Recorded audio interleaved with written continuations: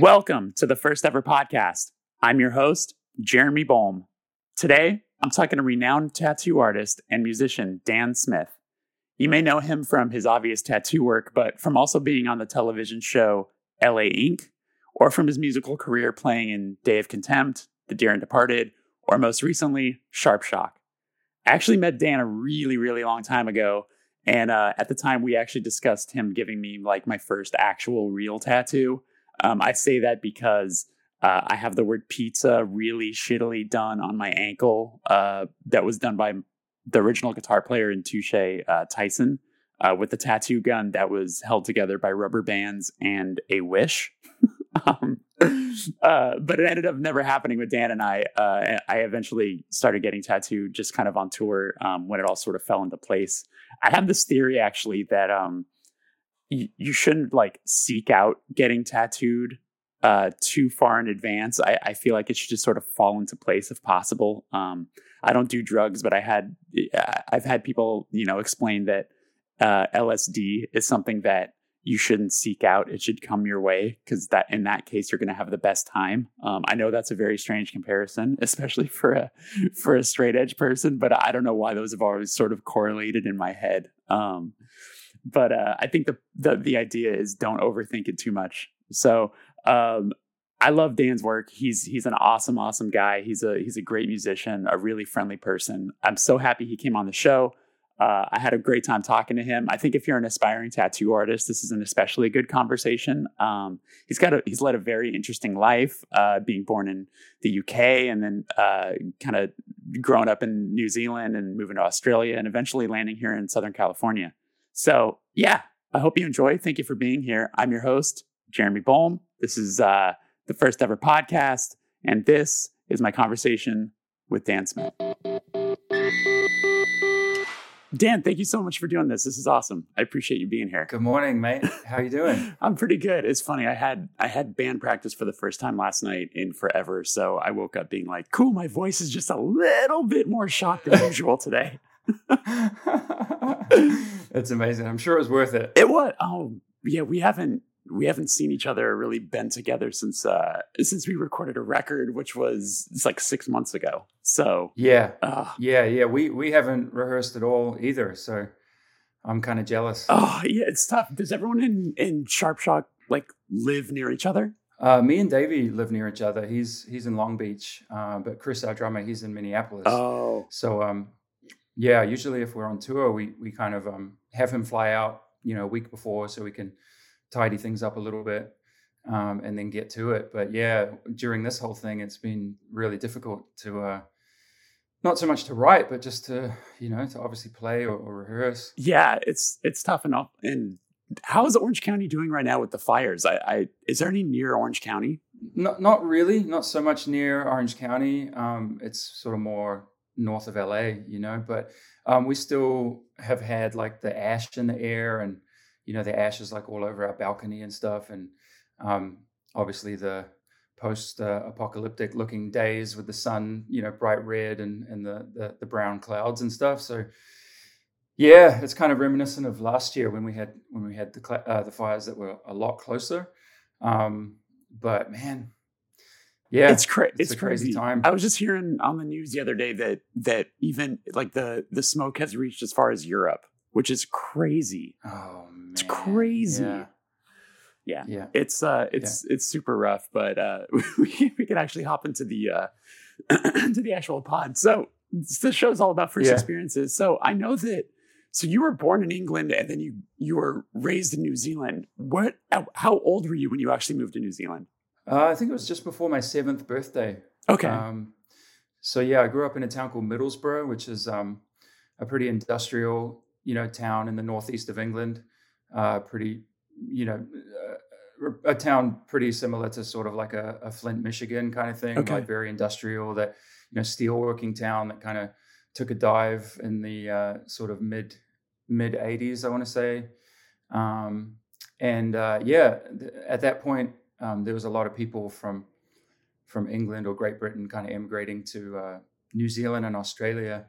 And my auntie and her family moved to New Zealand the year before we did, and kind of discovered the the paradise that is New Zealand at that time, and it was just the obvious decision. Unemployment was at a kind of an all-time low in England, and everything was kind of in a pretty dark spot. So I think my parents really just wanted a better life for me and my sister, and made the move. So yeah, from the age of 7 till 21, I lived in New Zealand. Do you have many memories from being in England that young? What's funny is like a lot of the memories I have, or it might not even be a memory, but just like a connection to England, is through music and through the culture that sort of still exists in New Zealand as well, even though it's a different country. It's part of the Commonwealth, right? So it's like, it's still, has a lot of similarities.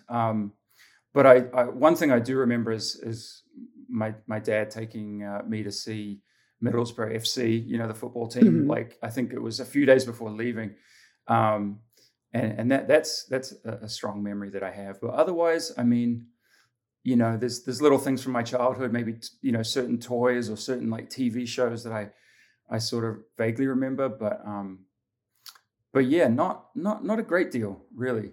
The upbringing in New Zealand is also very unique, as well as having those similarities to England. So, when I moved to New Zealand, I started at school, and once you sort of get into school, your education really begins, right? So yeah, definitely. What part of New Zealand did you actually move to? Was it like Auckland? Yeah, Auckland. Auckland's the biggest city and kind of has the most going on, really. Sure. There's the North Island and the South Island, and the South Island still has, probably less than half the people that the North Island has, and is mostly farmland and like scenery. Yeah, I mean, I can only imagine for your parents and everything like that, the juxtaposition between England and then New Zealand, which is like just, it feels like such a completely different kind of place. That had to have been pretty wild. Yeah. What did your parents do what did they do for work? Like once they got to New Zealand, like what were they doing? So my dad was a typographer, so he worked at a newspaper for most of his life, actually, and in the print industry, later on. But my mom's always been a teacher. She was. Once we moved to New Zealand, she ended up becoming the principal of a special school, like a special, school for kids with special needs. Oh, nice. And then before that in England, she, did some youth work and counseling, that kind of thing.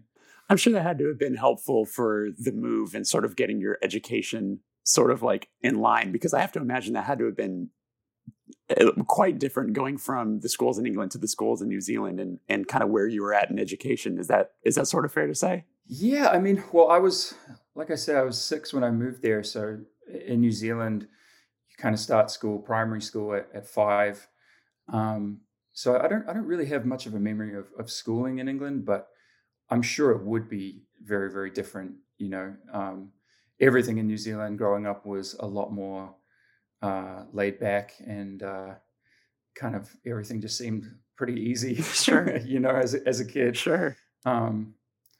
So yeah, it's weird to think back to what would have happened, or how my life would have kind of ended up if we stayed in England. Yeah. Did you still have a lot of family in England when you moved to New Zealand? Yeah, a little. I mean, like I say, my auntie had moved, and all her family. It was mainly my dad's side that stayed in England. Okay. And then and grandparents. Got it.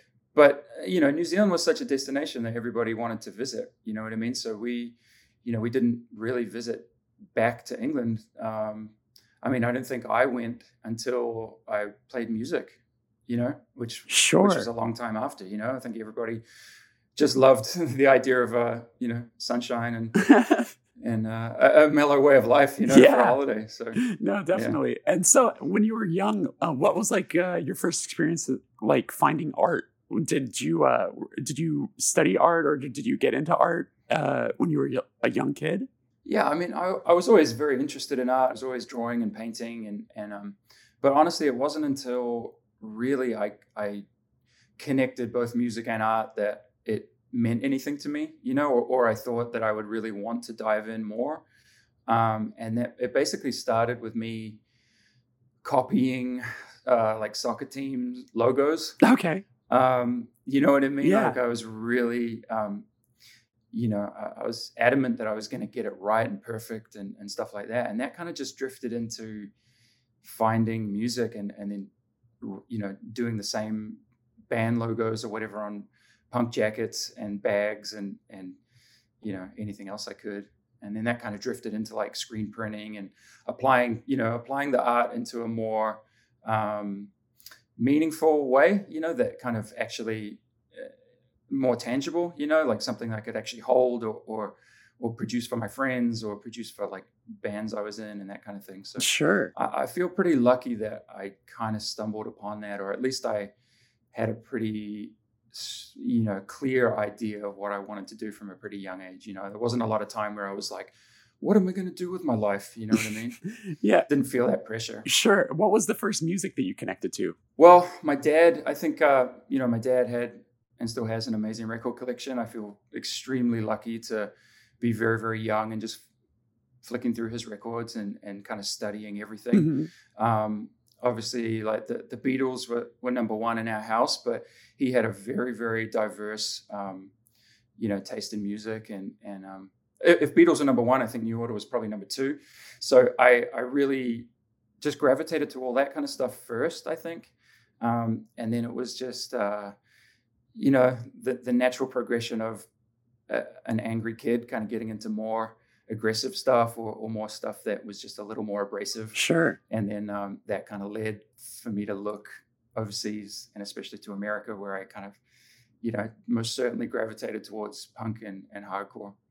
And at what point did you start playing bass? Because bass is the main instrument you've played in bands, right? Other than singing? Yeah. So I my parents got me a guitar when I think I was 9 or 10, and then an electric guitar when I was probably 11 or 12. Okay. And then I started playing that, and I had, I got some lessons and stuff, and then I switched to bass, I think a year after. I think I just got one just because I wanted to be as diverse as possible, not thinking that I wasn't a guitarist, but as soon as I found the bass, I was like, yeah, I kind of know that I'm a bass player. And I think a lot of the music that I would listen to, the bass lines would kind of stand out a little more in harmonies and stuff, which is funny because that's kind of what I do in Sharp Shock now. You know what I mean? Sure. And I would kind of always sing the bass line or kind of sing a harmony. So it all kind of made a lot of sense. What was the first band that you did? So the first band that I did was... it's always good when it comes with a giggle. Like, the first band. You know what, man? It's just like you look back at those times and it was so innocent. Sure. and so cool, Yeah. So cute. So it was called Pomegranate. Okay. And which is, I guess, a play on words of pomegranate and pommy meaning English and granite meaning rock. Okay. And it was a pretty straight up English sounding 80s punk band. Oh, nice. I was only 13 or 14. But yeah, I was right where I needed to be at that time, And we actually entered a competition called the Rock Quest, and we came third. Nice. And that was, to me, that was like honestly like some of the most, the one thing that sort of motivated me the most back then, and kind of solidified that I was maybe on the right track. Of just doing what I needed to do. So yeah, we came third, and I don't think we put out anything. No, we didn't. We might have done a demo of a practice or something, but yeah, that was an amazing time in my life. So looking back now, it's really funny because I just remember my auntie taking pictures of us in a park in Auckland, and we all just, I had my chain and padlock on, and we all had cone spikes and spray paint in our hair, and just the classic look. So was there like a big punk scene in Auckland when you were growing up? It was amazing. Really? Yeah, it was really amazing. It was so healthy and so sort of diverse as well. Like it wasn't just punk, it was everything you could imagine. And there was, looking outside, like growing up in New Zealand, you really, or maybe people who grew up in any smaller country can identify with this. you naturally look to America, like for what's going on and what the history of something was, and whether it's, you know, you get into music through skate videos or surf videos, or you gravitate towards an East or a West Coast sound or sensibility. Like it's always outside of where you're at. And we had the classic, you know, sort of CBGBs, and we had everybody doing the zines, and we had everybody just like really just helping each other. But I honestly feel like it was sort of healthier in a way, because it was so small that you did know everybody in the room. So when a new band kind of started or whatever, it was just like, I feel like everybody really, you know, supported everybody a lot. And, you know, me and my group of friends were the younger kids who sort of hung out with a bunch of older, you know, punk and hardcore kids who had already sort of established the scene, you know, and we were just very excited to be a part of it. And my next band, DSM, was very productive and sort of very active in the scene, as far as, you know, putting out music, bringing over bands, zines. I mean, just everything that you're familiar with. We just did it down there. Oh, you know, that's awesome. Was there many bands that came through New Zealand, like from the States? Because I mean, even now it feels like it doesn't happen all too often. Like even my band's only been there one time, and it was so long ago. Like, was that more frequent then or less frequent? So Sick of It All was probably the first hardcore band to come down there, and they did the Scratch the Surface tour. So I think that was 96. So me and all my friends were too young to get into the venue.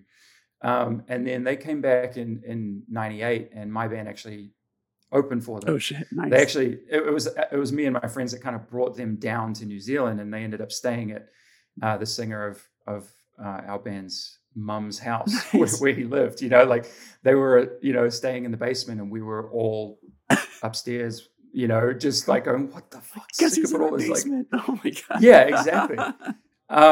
So it was just remarkable. Like what, you know, I think New Zealand's always had the idea that it's just so far away to a lot of people from here or other countries that it had a novelty to it, you know, and it was just like, yeah, we'll come down, you know, we'll give it a go, and we'll see what happens. And we could guarantee at that point, you know, 4 or 5 really healthy shows.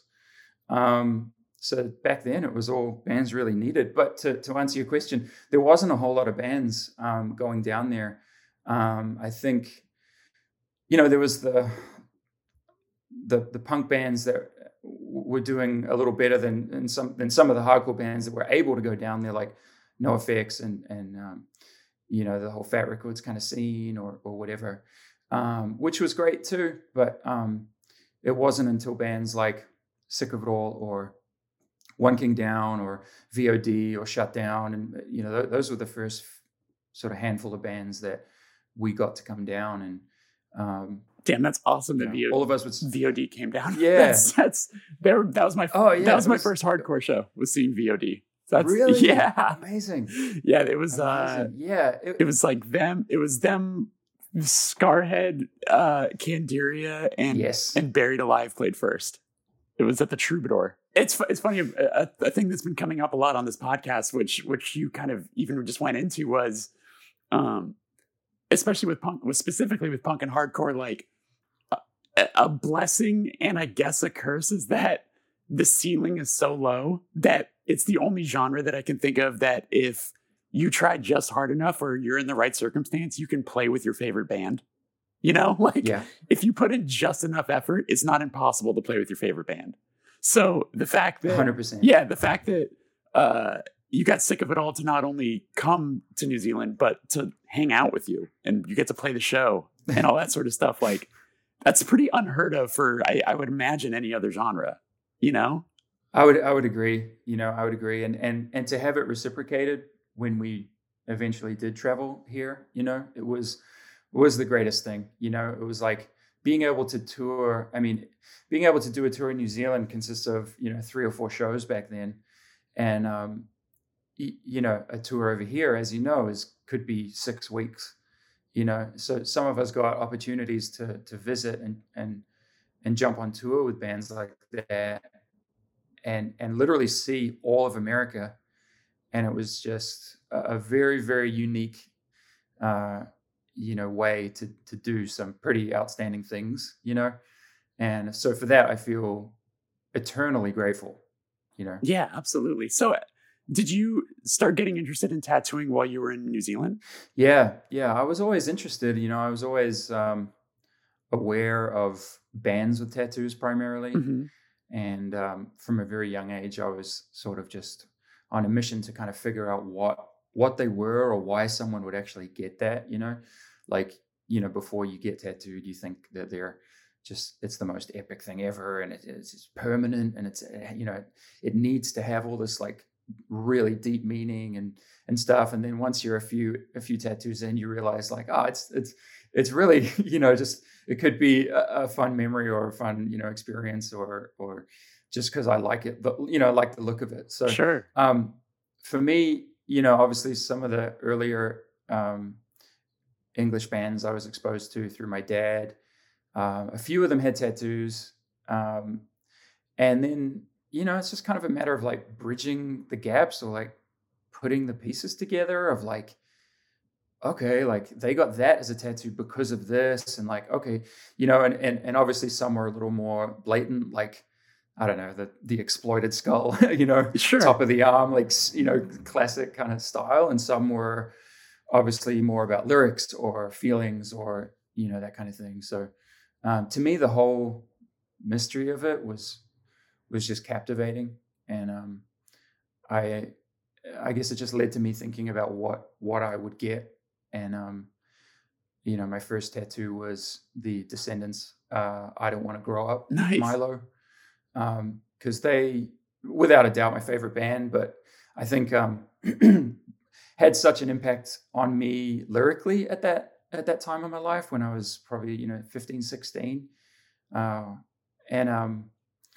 So yeah, I've always sort of worn my heart on my sleeve and really loved that other people do that too. So to me, it was kind of just there was no question about what I was going to get. There was just like, yeah, of course, that's what I'm going to get. And I thought about it for a couple of years, and the experience of getting it was, we had the token hardcore kid tattooer that was in our scene, who was a few years older than me, that, was pretty much my hero, my everything, and I set out to just basically try and impress him as much as I possibly could with everything I was doing with art from that moment. But he tattooed me in the kitchen of the, again, the sort of stereotypical punk house that all the older kids sort of lived at. And, a lot of the dudes in that house ended up moving to the East Coast. A good friend, Ben, who lived there, he ended up drumming for Snapcase. Oh, wow. Reese ended up playing in Roger Moret's band, The Disasters. Lawrence was, he moved to Syracuse, which is, again, somewhere a place where some of my favorite bands are from, Earth Crisis and Another Victim and stuff like that, which, again, it was just people bridging these gaps of when you're in this very small country at the bottom of the world, you think it's a million miles away, and then you just realize, it's really not. There's just people doing what we do over there. So it's a beautiful thing when you can kind of connect with those people and just see the world in doing so. It's funny. You got me thinking. That's so interesting too. I don't think I've ever heard anyone talk about looking at tattoos from artists and thinking about them in the way that I think a lot of us looked at band shirts that, people were wearing, and that's how we found other bands. But I've never thought about it from a tattoo standpoint. Like, I have to imagine that Henry Rollins, for example, having like the Misfit skull or something, where you're just like, oh shit, like, like putting that type of stuff together. That's really interesting to me. That's wow. So did you start, did you apprentice while you were in New Zealand or anything like that? So Dean Sacred, who did my first tattoo, who I mentioned, they kind of had a more of a private, like, appointment only studio. And it was at a time where tattooing was very, very different to the way it is these days, especially. It was a lot of sort of, really serious characters involved, and it wasn't as easy to think that you could just do it. Right. You know, it was, there was a serious mountain to kind of climb. You know what I mean? So to me, absorbing everything that Dean was sort of, you know, graciously kind of giving me as far as like advice, or even just being observant while I was getting tattooed. You know, like I had a weekly appointment at the tattoo shop, and I would work this shitty job all week, just you know, just so I could go to the tattoo shop on the weekend and kind of hang out and learn as much as I could.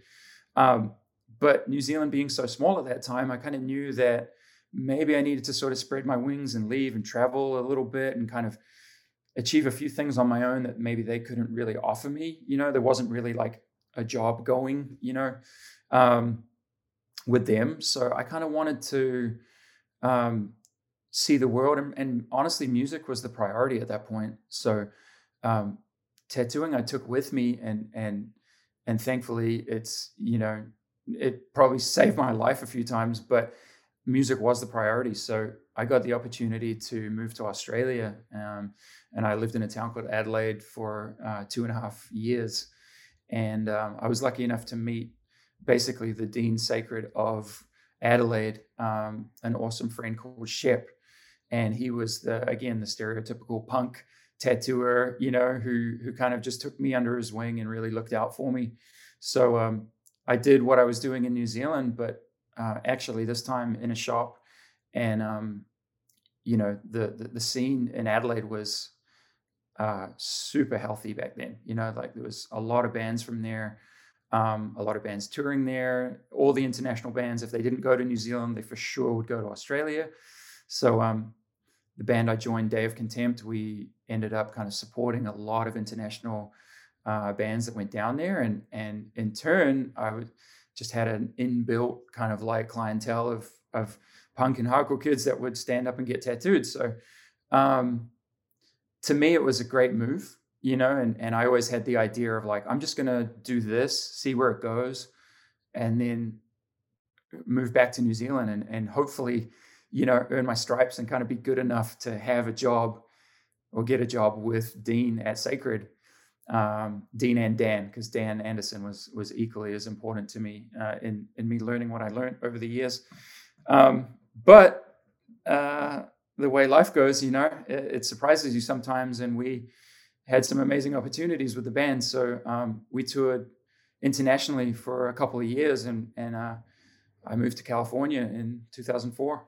Yeah, I remember when that band became more of a US thing, because there was that record in 2005. That's one you play on, right? That's on Epitaph. Yeah, that's right. Because they put out a few releases before. I think didn't they start in the late 90s, like 1999 or something? That's right. Yeah, I moved to Adelaide to join them in like 2001, and that had one, I think, an EP out before then. But yeah, then we did a record on Good Life Records from Belgium.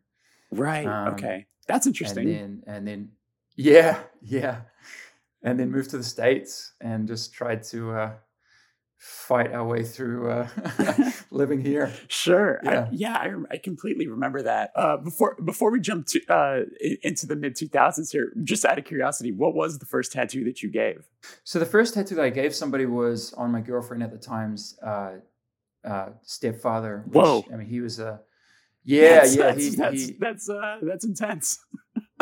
Yeah, he was a big, scary kind of Samoan dude, kind of ex gang member. So he wanted a koi fish with water on his whole forearm, and it was a terrifying moment. Yeah.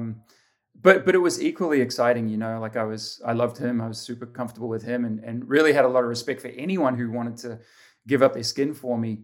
But like I said before, like Dean Sacred and Dan, they were sort of, all I wanted to do was sort of impress them, but there was a lot of me keeping what I'd kind of learned to myself as well. Like I was really sort of like apprehensive to just be like, man, this is what I want to do, because it was just a different time.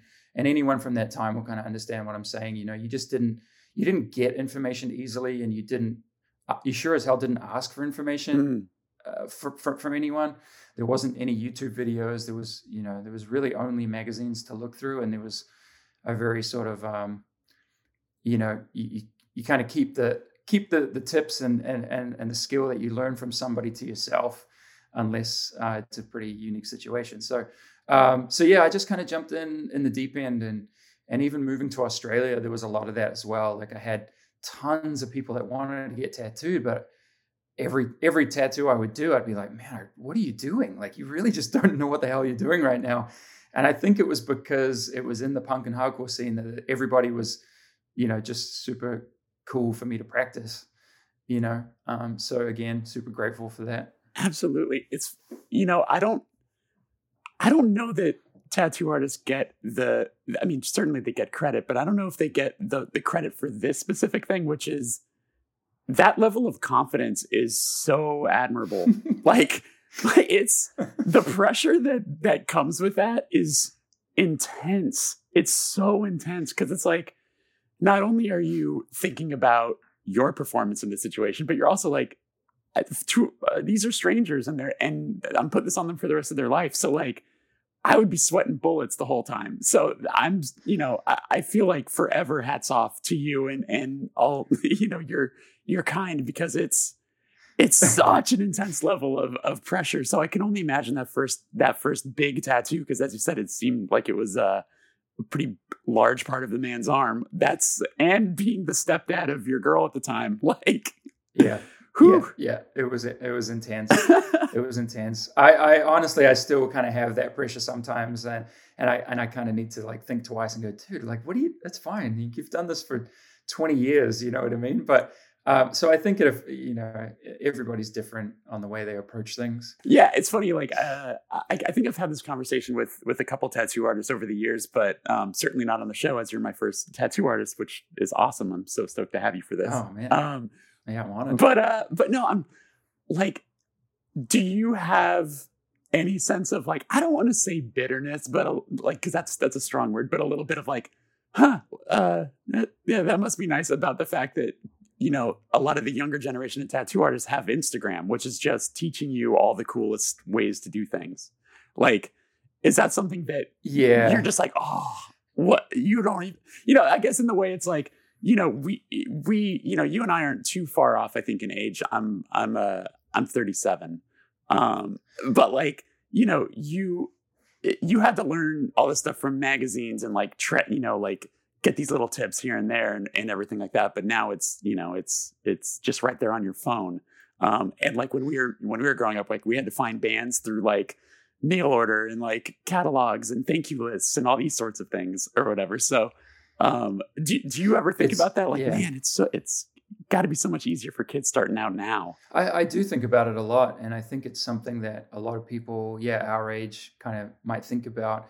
I just really make an effort to not let it get to me in the way that a lot of other, especially tattoo artists, let it get to them, because I just feel like there's so much to be learned from younger tattooers. I mean, it's easy to be better at people in life, and it's easy to swallow that pill of like, someone doesn't deserve this or I deserve this more. And it's like, you know what, man, like this, it's in the stars, like it's out of your hands, and with opportunities that have been presented to me, I've always thought, this is something that's being this opportunity is being given to me. So I have kind of a duty to really say yes to it, because that's outside of my control. You know what I mean? If it's being presented to me, it's because of something that I've done or decisions I've made before this.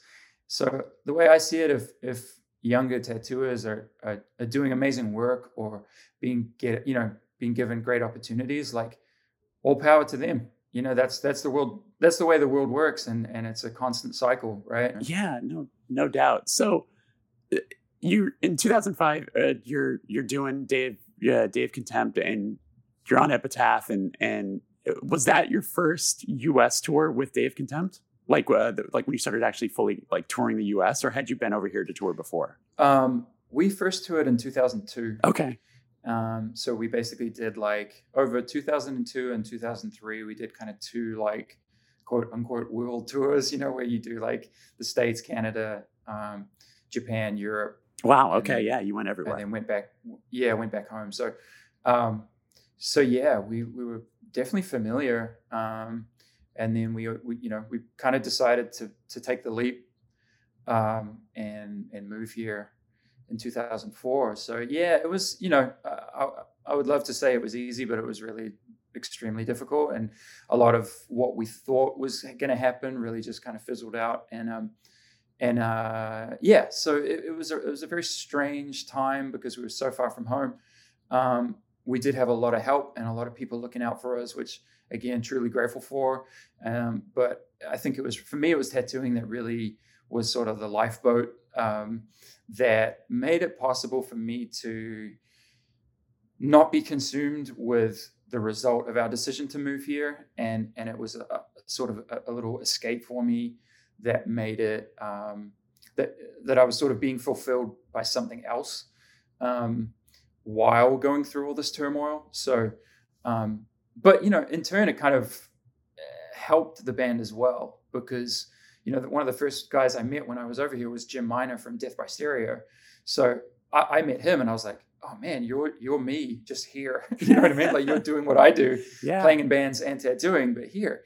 So he was, he said to me on our very first tour here, like, I'll make sure that you have a chair in any tattoo shop that I'm in. And to me, that just blew my mind apart. And I'm like, wow, like now I have an opportunity for tattooing as well as music. Like, this is something you just have to do. And you just have to kind of see like where it's going to go. And if it all falls apart and blows up in your face, like, all right, cool. But what else are you going to do? You know what I mean? Like, sort of a limiting, like the feeling of claustrophobia or something that I felt in New Zealand, especially. On one hand, I was super, excited of what me and all my friends were doing and it being a part of, but I was still like, I've got to get out. There's more to it. There's more to it. There's more to it, Yeah. And, so. I feel like between tattoo artists and barbers and things like that, like things that can come with being in a punk band or in a hardcore band or whatever, like, it's such a blessing to have that kind of career to keep you grounded when you're not on tour. You know what I'm saying? Like, you still feel like you're in it every day because you're probably tattooing and like kids in the hardcore scene and things like that. So it's like you're kind of always surrounded by it, and you actually have money coming in all the time when you're not on tour too. So that helps. Yeah, I can only imagine. So do you just briefly, do you remember what you're like? Not necessarily like hey, do you have a crazy tour story? But like, do you remember any thoughts from that first US tour? Like, because this was obviously pre-GPS, so you were probably still having to do MapQuest. Yeah, MapQuest, Google, or printouts that took you in the wrong direction constantly. Totally. And you got to imagine, like, coming from a smaller place where you kind of really know everywhere you're going and all that stuff. Being thrown in, especially like the Midwest or like, you know what I mean? Like parts of like Canada where you're just like, there's no gas station for 100 miles. Oh my God. You know what I mean? Yeah. Like, yeah, it's just the craziest thing, like swerving off the road because you're going to hit a moose. Yeah. And you've never seen a moose in your entire life. You've seen it on maybe Northern Exposure and they're or like something. Fucking 4 times bigger than you ever imagined. Dude. Like, honestly, like we'd be here all day if I could reference all the things that, you're just thrown into the mix of. Yeah. So once, I mean, it sounds like the mid 2000s. I mean, obviously you're still an incredibly busy person, but it sounds, when I look at like the timeline of all the things in your life that are happening in the early to like late 2000s, it sounds like you were just one of the busiest people around, because Darren Departed was 2008.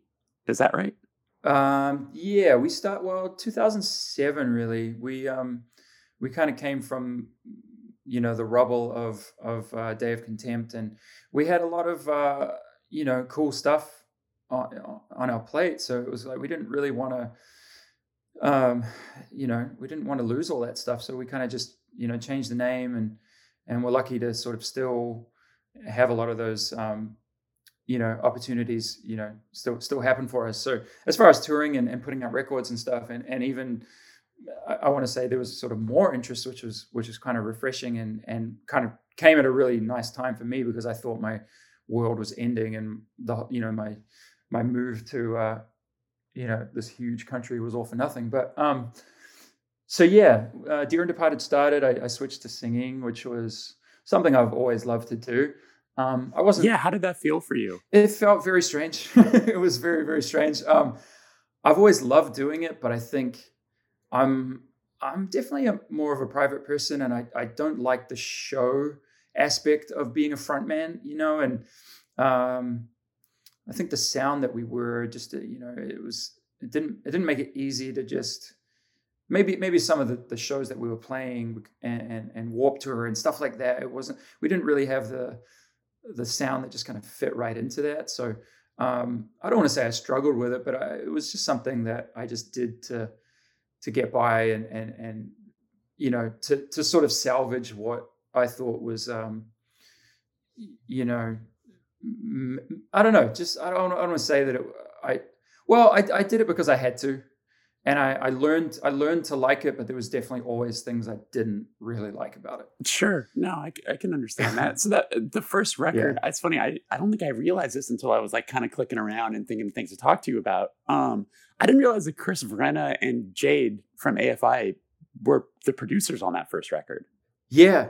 I met Davey from AFI and Jade shortly after, just before the band started. They were super, super helpful, super supportive of everything that we were doing. I ended up singing on December Underground and Black Audio Records, and that kind of, just was amazing, and obviously Jade's an amazing songwriter, and it was just an awesome thing for the record that we could do at that time. So yeah.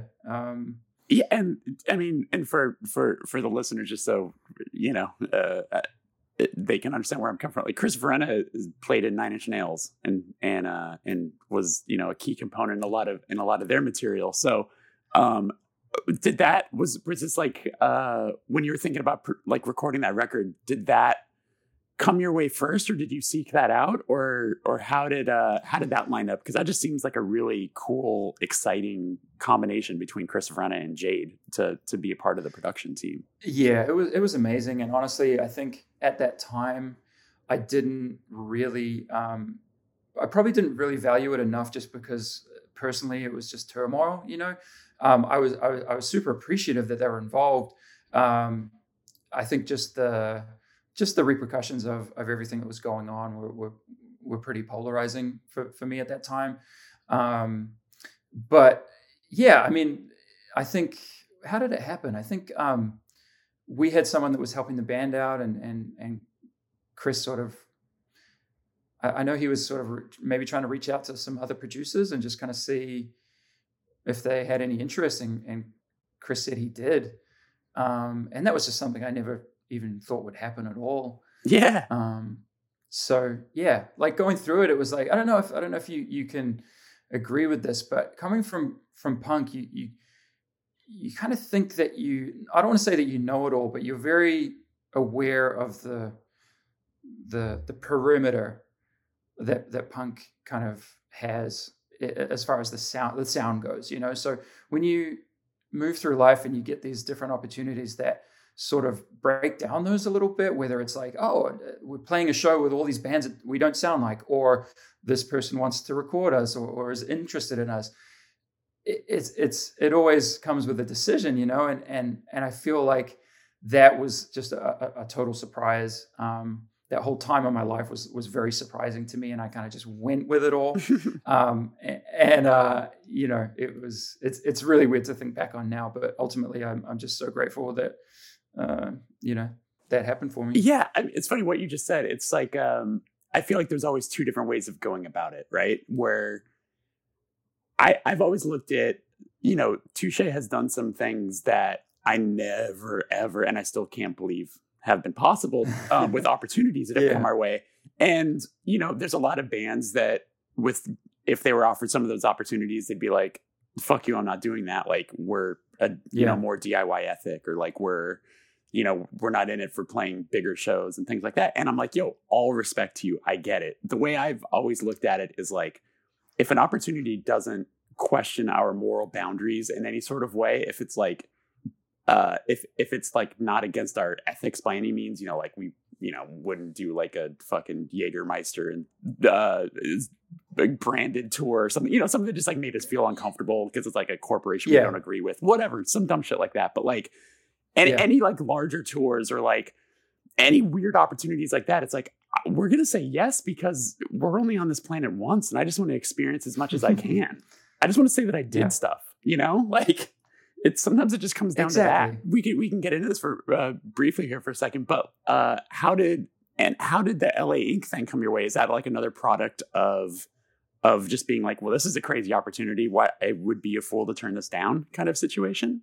Yeah, exactly. It really was. I mean, I had met Kat, whose show it was, in the same shop that I met Jim Miner.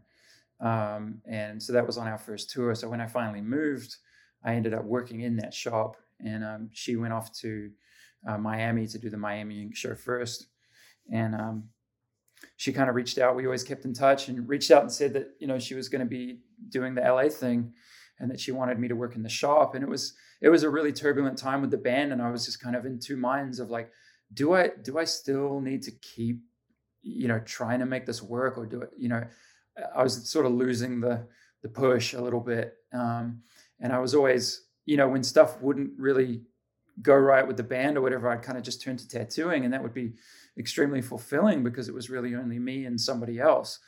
And so she kind of offered me the job and stuff, just to work in the shop initially, at a time where there was sort of a lull with the band and we were trying to figure out our visas and if we could even continue our life here and, crazy stuff like that. So, I was just like, yeah, I kind of have to, like just stop being apprehensive and just jump in. And of course that platform was just insane. And I was there during the filming of the second season, but I ended up joining the team on the third season and ended up doing 3 seasons. So, when you talked earlier about like, being nervous about doing a tattoo on someone, right. you try doing it on, Simon Pegg or something, or like Kirstie Alley, or like, I don't know. It's insane. Yeah. Do you, I bet it was probably helpful at least to have been present for a season before actually being on camera. So you at least got used to what it looked like and what was to be expected. I'm sure that was a blessing if you've ever thought about it, because if it was just like, hey, you're on the show now, we're starting filming tomorrow, and you don't know what to expect, Yeah, I think I would have lost it if that was the case. So I am glad that I was sort of aware of how it worked, but having that feeling like, oh man, you're going to be in the hot seat, is pretty cool. But hey, I'm definitely not complaining about any of that. Like I definitely want to say that I was, very excited and grateful at the same time, because I did think back to like, this little town in West Auckland that I'm from, and it was just like, dude, like I have to do this. You know what I mean? I have to do this. Like this has been given to me. So yeah, of course. It's such an amazing opportunity. Absolutely. Then, so once that show wrapped up, how soon after did you, cause you own Captured Tattoo in Orange County. How soon after from the end of that show did you start Captured Tattoo? So I never really had the idea to open my own shop. I was kind of just seeing how it all went. And after the show wrapped up, I think I worked there for another year or two.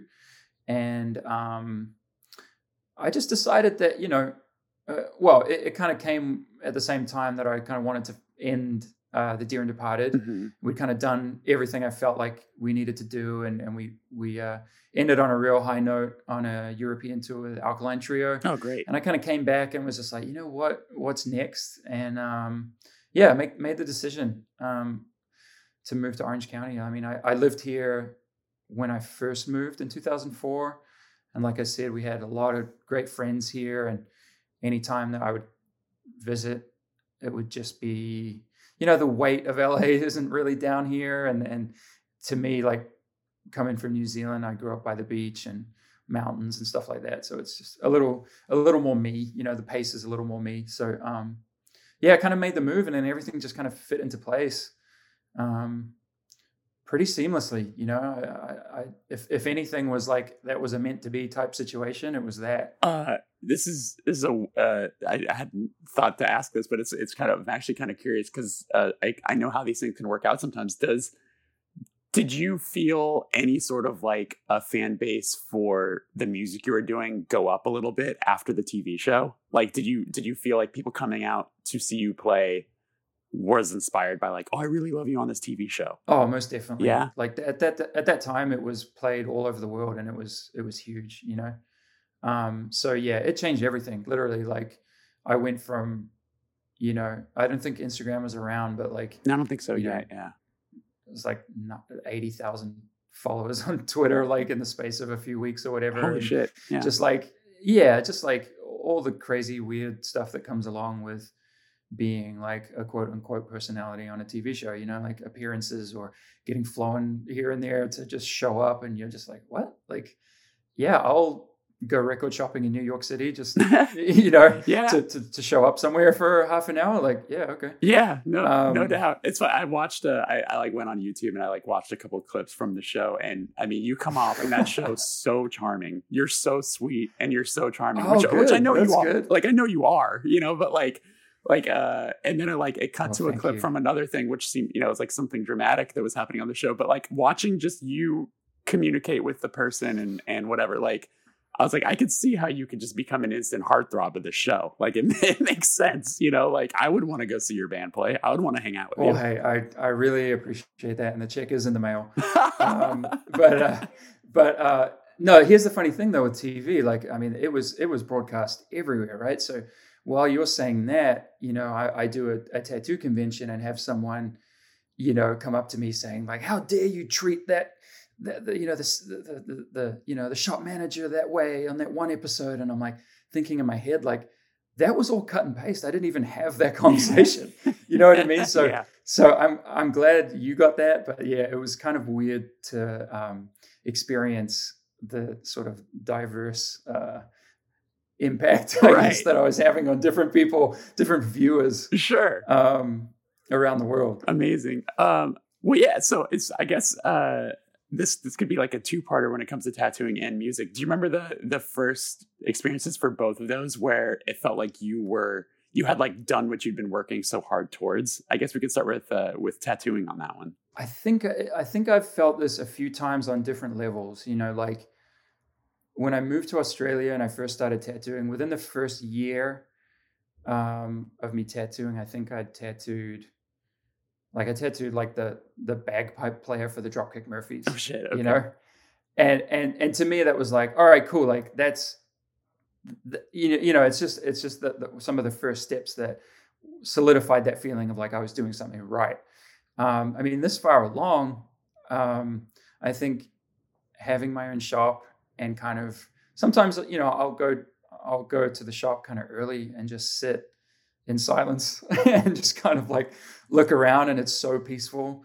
And I especially I just put up these new white wooden blinds on the door. Mm-hmm. And so when the sun shines through the door in the morning, it's kind of magical, you know what I mean? Like it's sort of like angelic. So I'll just sit there in silence and just kind of go, I don't know, just take in the silence and just really try to appreciate it. Yeah. I mean, I don't know, man. I'm lucky, honestly. I'm very lucky to say that I have a lot of those,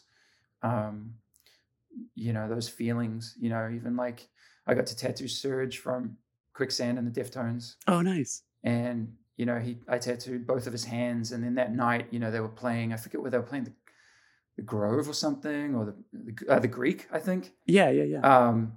And he wore our hoodie, like the shop hoodie.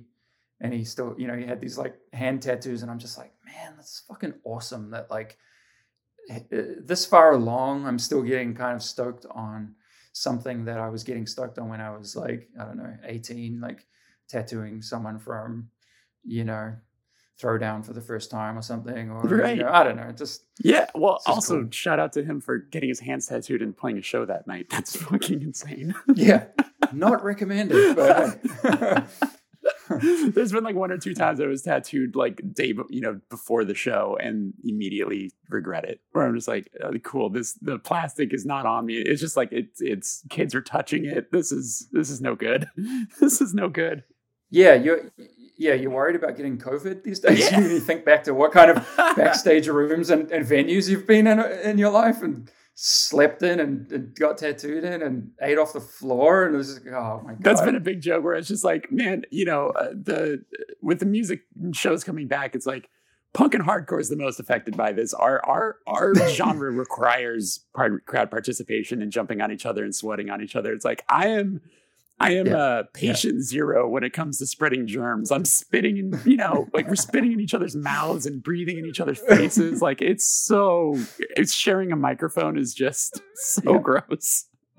Yeah, exactly. And so so how about when it comes to music? Was there like a show you played or like, do you remember any sort of like specific moment where you're like, oh my God, I can't believe this is happening? Most definitely. It wasn't that long ago. It was only like 4 years ago, because when I opened the shop, I sort of, like I said, put music behind, or not behind, to the side for sure. I was still tattooing a lot of musicians, and it would make me crazy sometimes, going like, man, I can't believe you're not in a band for the first time since you were like 13 years old. But our second show with Sharp Shock was with Descendants at the Palladium in LA. Nice. And when we got told that we had that show, it was, like Milo being my first tattoo, and just having the biggest impact pretty much out of anyone, I would say, it just blew my mind. You know what I mean? And while I think it's great to be humble and say like, I think it's just another show. They're just people, it's no way, man. It's the fucking Descendants. You know what I mean? And it's like, there is no way in hell for most of my life I thought that I would be doing that, and it happened. So, to anyone who's had a similar experience of bands, I know you have, how amazing is it? You could try to explain it to somebody how great it is, but you won't. Unless you've kind of felt it. Yeah, growing up in Auckland, getting your first tattoo of the Descendants, and then so many years later, you're getting to open for them at a sold out show in Los Angeles in front of 2,500 people, 3,000, or I forget, Palladium's 3,000. Whatever it is, a lot of people. More. Yeah, I think it's more since the upgrade. But yeah, it was sold out, and the crowd was great and totally liked us and everything. And as well as just the facts of playing with the Descendants, it was like to meet everybody and have them as people be so warm and just have like meaningful conversations, like actual meaningful conversations, to me. Really solidified everything. It was great. So good. Well, Dan, thank you so much for your time. I really appreciate it. I love this conversation. This was an absolute blast, and I hope it's not forever before we get to run into each other. I hope so too. Thank you for having me. I really appreciate your time, and I totally appreciate your positive outlook on everything and everything that you put into the world. It doesn't go unnoticed. So thank you. Oh, that's really sweet. I appreciate it. All right. Thanks. Bye, Dan.